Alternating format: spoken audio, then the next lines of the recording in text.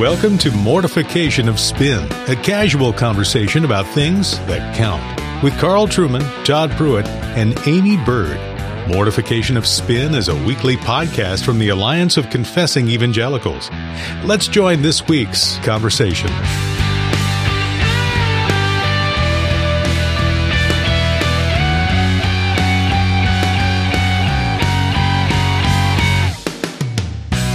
Well, welcome everyone. I'm Amy Bird and super excited as I'm here today with Todd Pruitt and Carl Trueman. That's exciting enough. And we have a guest that is calling in all the way from the castle in Disneyland.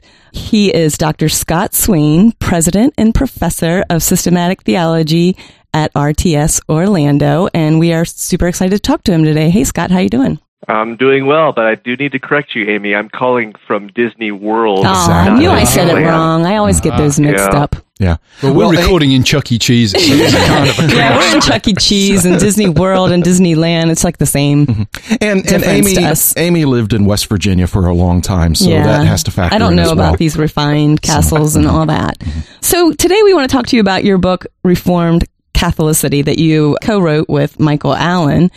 And maybe you could just kind of unpack this title for us, because it's a book that I recommend often. I really love this book and the whole idea behind it. But I find that the title kind of confuses people sometimes. So what does it mean to be Reformed? And then why are you calling it Reformed Catholicity? Yeah, great question. So the book is trying to contribute in a small way to the renewal of theology and biblical interpretation by helping contemporary Protestants be more truly Protestant. And the basic thesis is that to be more truly Protestant, we have to be good Catholics in some sense. If you look at 16th and 17th century Protestant confessions, they weren't just about disputing things with Rome and providing clear definition to doctrines related to Scripture and justification and so forth. But they are also very interested in affirming what they believed was the Catholic substance of the faith, related to the doctrine of God and the Trinity, related to the person of Christ. And Luther explicitly says we have no debate with Rome on these issues. And so we're trying to recover that sense of Protestantism, that sense that you see in the 17th century a number of places, including, as we mentioned in the introduction to our book, William Perkins has a book called Reformed Catholic, where he contrasts being a Roman Catholic with being a Reformed Catholic. So we're trying to recover some of that sensibility for theology and biblical interpretation directly, and then indirectly, hopefully, also trying to influence contemporary Protestant churches as well. So you use the line that I've been stealing a lot lately and attributing to you, though, that the church is the school of Christ. I was wondering if you could unpack that some, especially in contrast to like the popular way many evangelicals view discipleship as like all I need is a personal relationship with God and my Bible. And yet you're calling the church the school of Christ. Yeah, so I think there's a kind of modern, a bastardized form of Sola Scriptura that kind of infects a lot of modern evangelicalism, where we think that, commitment to Scripture's supreme authority brings the entailment with it that I, the individual, am Scripture's supreme interpreter. Mm-hmm. But that just doesn't follow as an entailment from Sola Scriptura. In fact, if you look at the Bible speaks of the church as the pillar and ground of the truth. And we see that Christ not only appointed apostles, but he appointed pastors and teachers and evangelists and so forth. And so the argument there is that the way that Christ has ordained for the Bible to exercise its authority in the church is through a divinely ordained community with its officers and various practices of preaching and sacraments and worship and so forth. And so we want to kind of put the church back into a Protestant theological method, if you will, not at the expense of the individual. The right of private interpretation is something that's very much a Protestant distinctive, but the right of the individual doesn't come at the expense of the community, but really is actually matures and learns to exercise properly within the context of community, or at least that's what we would want to argue. How do you address the issue of doctrinal development, Scott? I mean, this has been a thorny issue for Protestants really since the Reformation, and perhaps most famously with John Henry Newman's work and development, Doctrine, and the various responses that provoked in the middle of the 19th century, and of course, which was, Newman wrote it when he was an Anglican minister, but it wasn't published until he'd actually swum the Tiber and become a Roman Catholic, and his argument in that book was not incidental to that move. How do you address the issue of doctrinal development relative to this notion of Reformed Catholicity that you're setting forth? Yeah, that's a great question. One way of thinking about it is to kind of distinguish the external cognitive principle of theology, which is Scripture, from the internal cognitive principle of theology, which is spirit, renewed reason, and we would want to say within the context of the church. When it comes to the external cognitive principle of theology, Scripture, there can be no further development because the climax of redemption has come in the person of Christ, and therefore the climax of revelation has come in the person of Christ. And so short of Christ's return, we want to say with the old hymn, what more can he say than to you he has said? So the fullness of God's will for his people and the sufficiency of God's will for his people is revealed in Scripture. But when it comes to the internal cognitive principle, the church is coming to understand the Bible. The church is learning what it means to obey the Bible. There is all kinds of room for growth. And I think there is plenty of room within Protestantism. It's necessary within Protestantism to see, in part, what's going on in the history of the church is growth in understanding of God's Word and clarity, greater clarity being achieved. And indeed, I think that's part of what's going on in the Reformation with respect to issues like justification. There really is not a consensual view of justification before the Reformation. And after the Reformation, you've got a Protestant view that's, encapsulated in Protestant confessions, and then Rome also consolidates its view at Trent. And so you have doctrinal development at the time of the Reformation, both on the Protestant side and the Catholic side. So I think there is a necessity of affirming development of doctrine as long as we're placing that inside the church's understanding of Scripture, not as learning something beyond Scripture that is not contained in Scripture. Newman's, metaphor of Scripture being kind of the seed and then the tradition being the flower that grows out of the seed, it's better perhaps than the kind of two-source view that you find at the Council of Trent, but it's still not sufficient because it doesn't honor the finality, new covenant revelation in Christ that we have in the apostolic writings. Scott, I'm wondering, and you're already starting to hit on some of this in what you've answered, but in thinking in terms of theological method, how would you describe a uniquely Protestant approach to a theological method? Yeah. Oh, boy. Talk about a can of worms. Uniquely Protestant theological method. I mean, I think in some ways we'd have to say that there are aspects of a Protestant theological method that should not be uniquely Protestant. Augustine, when he talks about the relationship between faith and reason, and his view kind of summarized faith-seeking understanding. Right. That should be the part of any, I think, Protestant theological method. When Thomas Aquinas talks about the relationship between philosophy and theology, and he argues that philosophy is not sufficient to know what human beings know if they're going to arrive at their supreme happiness in the knowledge of God, and if they're to know the way that leads to that supreme happiness through the gospel. He says, well, you need something other than philosophy. You need theology. So while philosophy can tell you some things, theology tells you things philosophy couldn't. And he says we also need theology because what we could know through philosophy, only few could know it, and because of sin, with many distortions. Well, that is a good way of thinking about the relationship between faith and reason, and that can play a role in Protestant theology.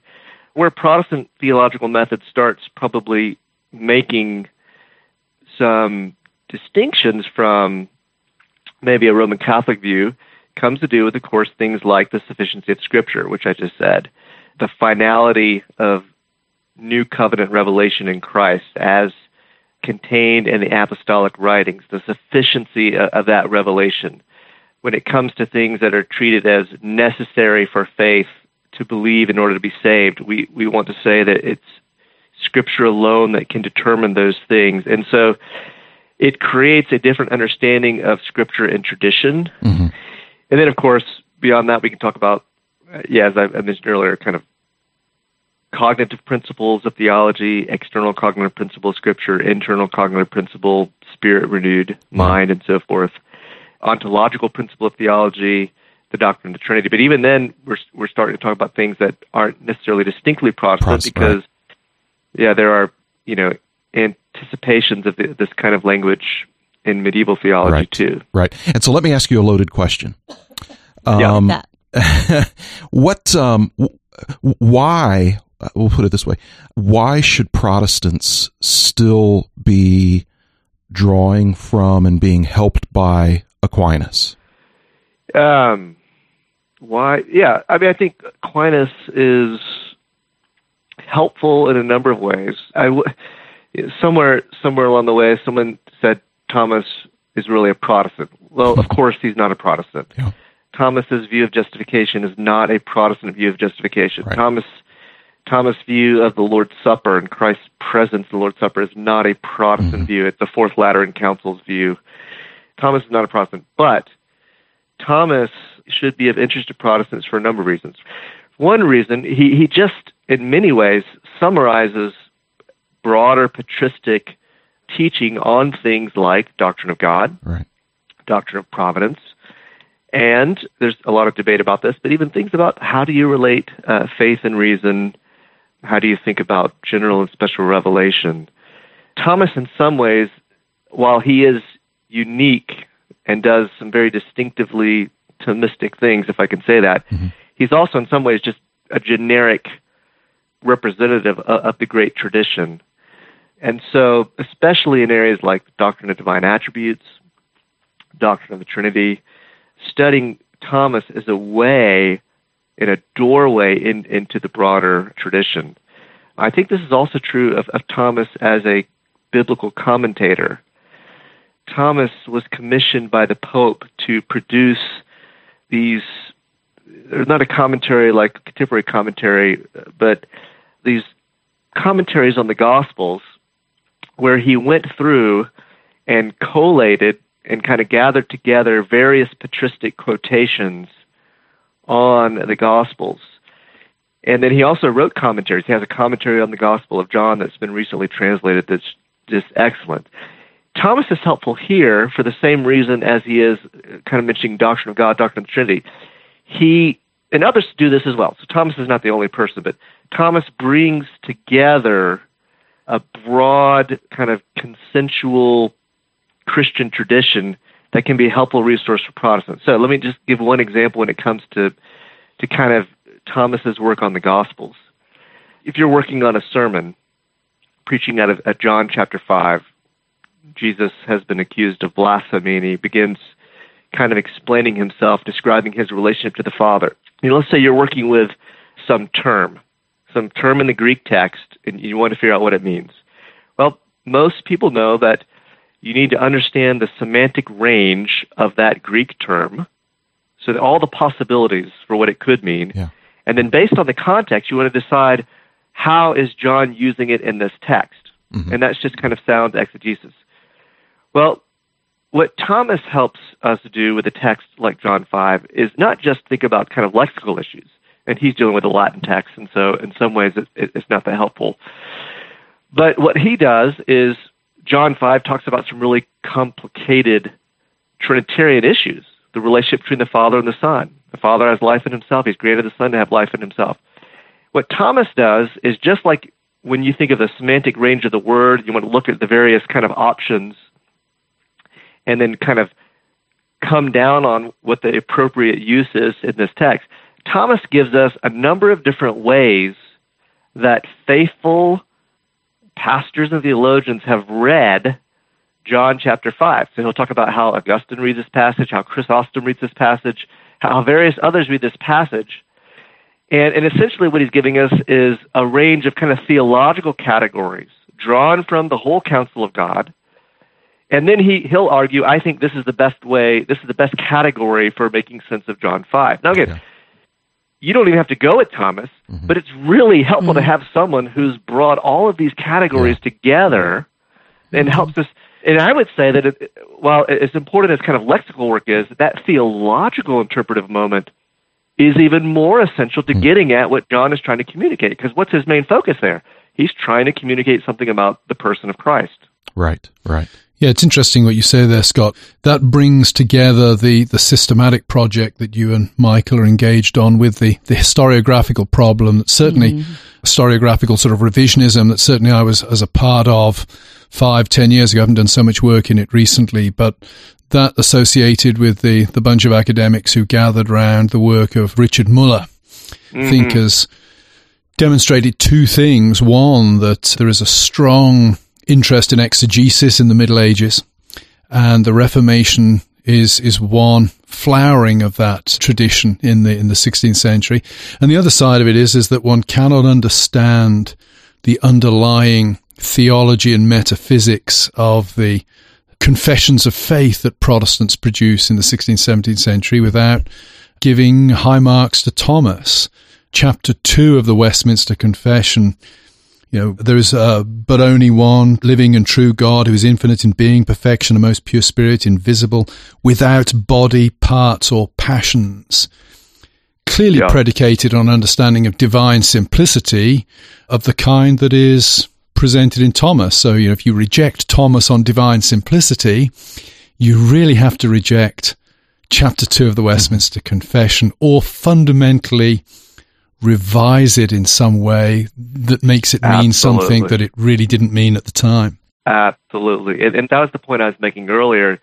To be truly Protestant, you have to, in some sense, be Catholic. Yeah. Because in a sense, if you can't embrace certain commitments of Catholic Christian metaphysics, then you can't be a confessional Protestant. Right. And you can be a kind of revisionist Protestant, and this is what the 19th century was all about, trying to kind of purge out the Catholicizing influences, and the result was, we're familiar with Schleiermacher and kind of liberal Protestantism, but that's also infected a kind of conservative Protestantism. I mean, the fascinating thing, Carl, you mentioned kind of medieval metaphysics. It's really common to see someone like Zwingli appealing to kind of medieval metaphysical categories to use against Rome. In a sense, sometimes the Protestants are saying, we're more Catholic than you are. Oh, yeah. Wow. Yeah. You have a bad understanding of the creator-creature relationship, and it goes against what the whole church has taught about the creator-creature relationship. I mean, this is what Zwingli is saying about the sacraments. You're confusing, what God can do with what a creature can do.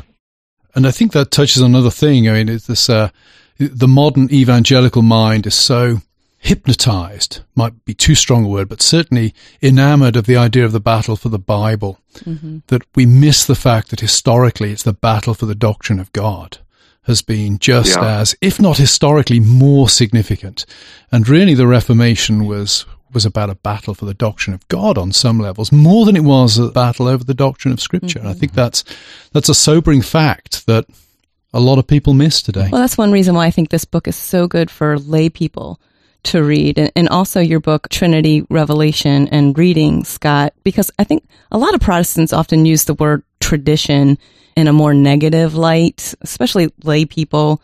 But what role does being socialized in a specific culture play in our theology and then in our Bible interpretation, for our quiet times and our devotions at home?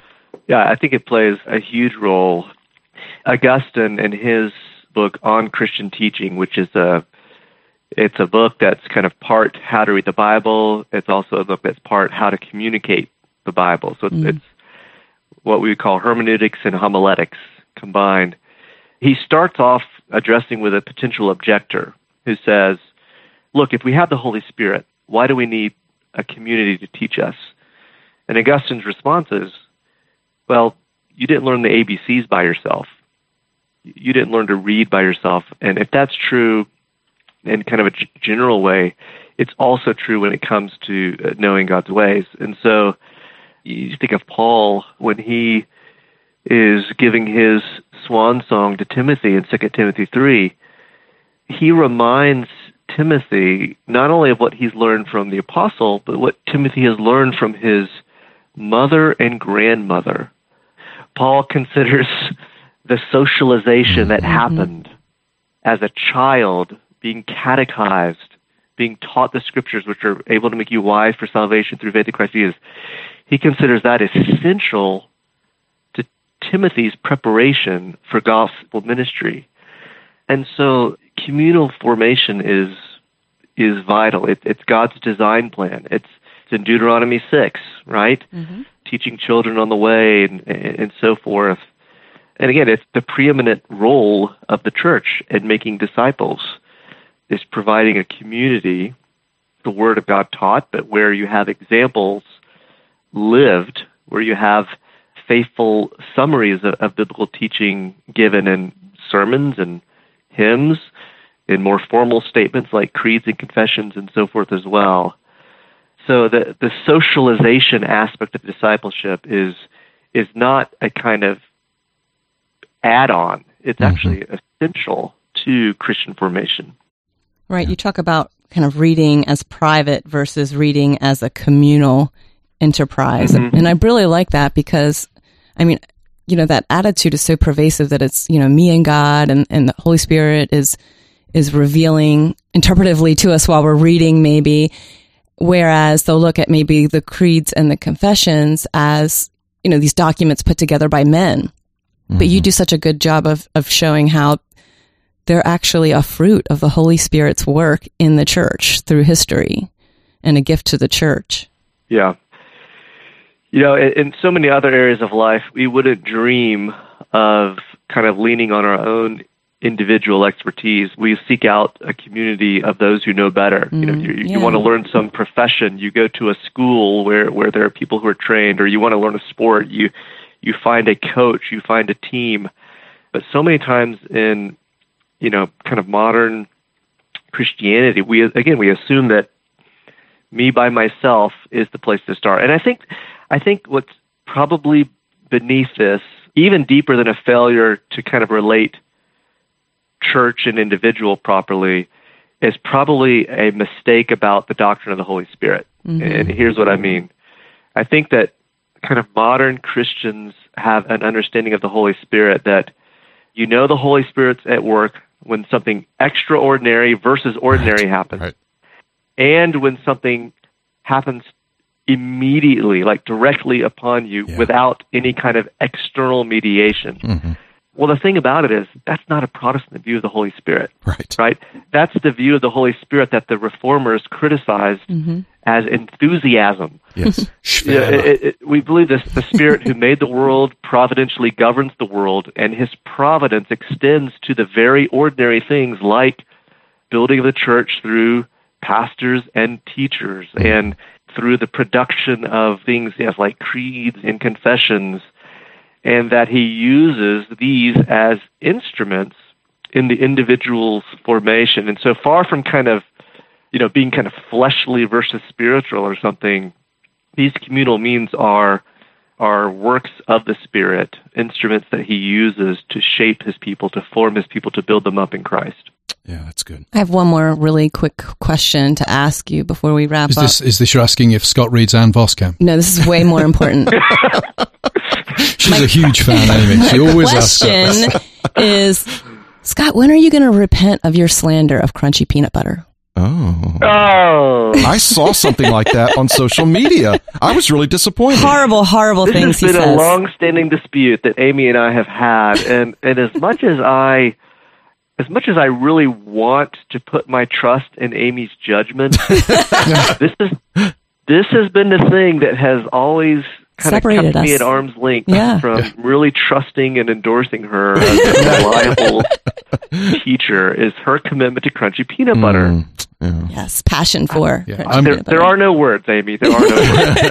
Only somebody who lives at that distance could possibly think that that's the worst thing about it. There are many other issues. I'll have to concede that that's a good point. We could talk about this. Well, it's been great having Scott Swain from Orlando on the program today. And just to summarize, I think the big takeaway from the book Reformed Catholicity is, on one level, to realize that the faith is not reinvented every Sunday. And that's actually a tremendously liberating thing. We stand in a tradition of thought and life that goes right the way back to the apostolic era.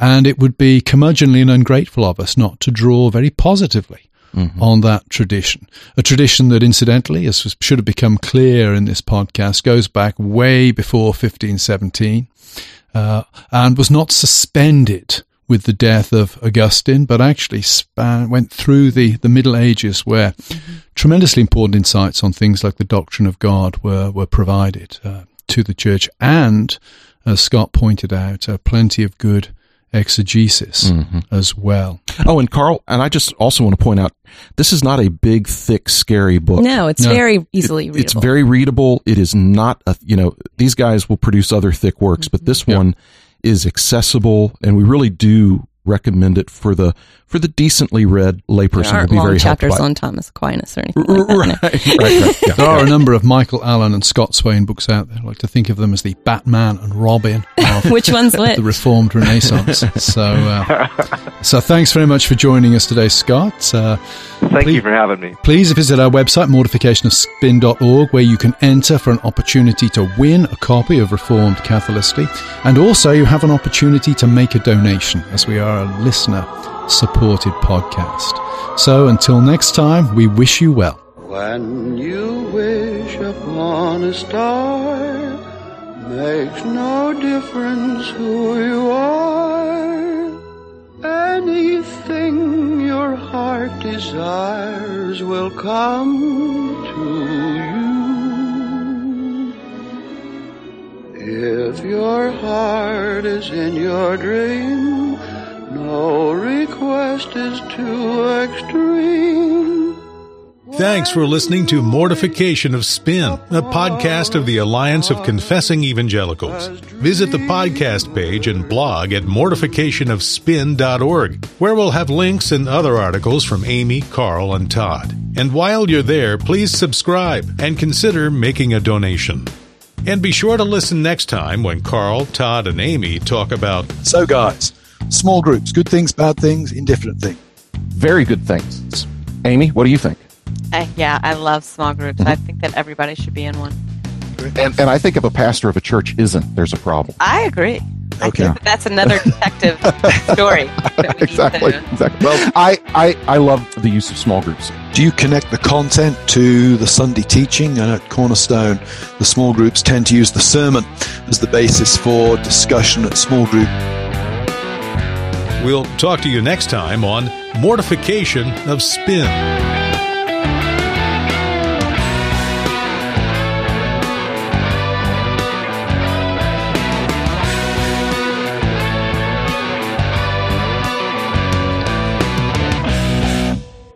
I'm here with my two sidekicks who are here to make me look great. Amy Bird and Todd Pruitt. Hey, Scott. It's Todd. Hey there. I know that it is a thrill for you to get to talk to me again. Always. We like to think of Amy Bird these days as the unthinking man's Anne Voskamp. He's really laughing hard. Oh, that is the best thing I've heard in ages. Yeah. Oh. Gee whiz.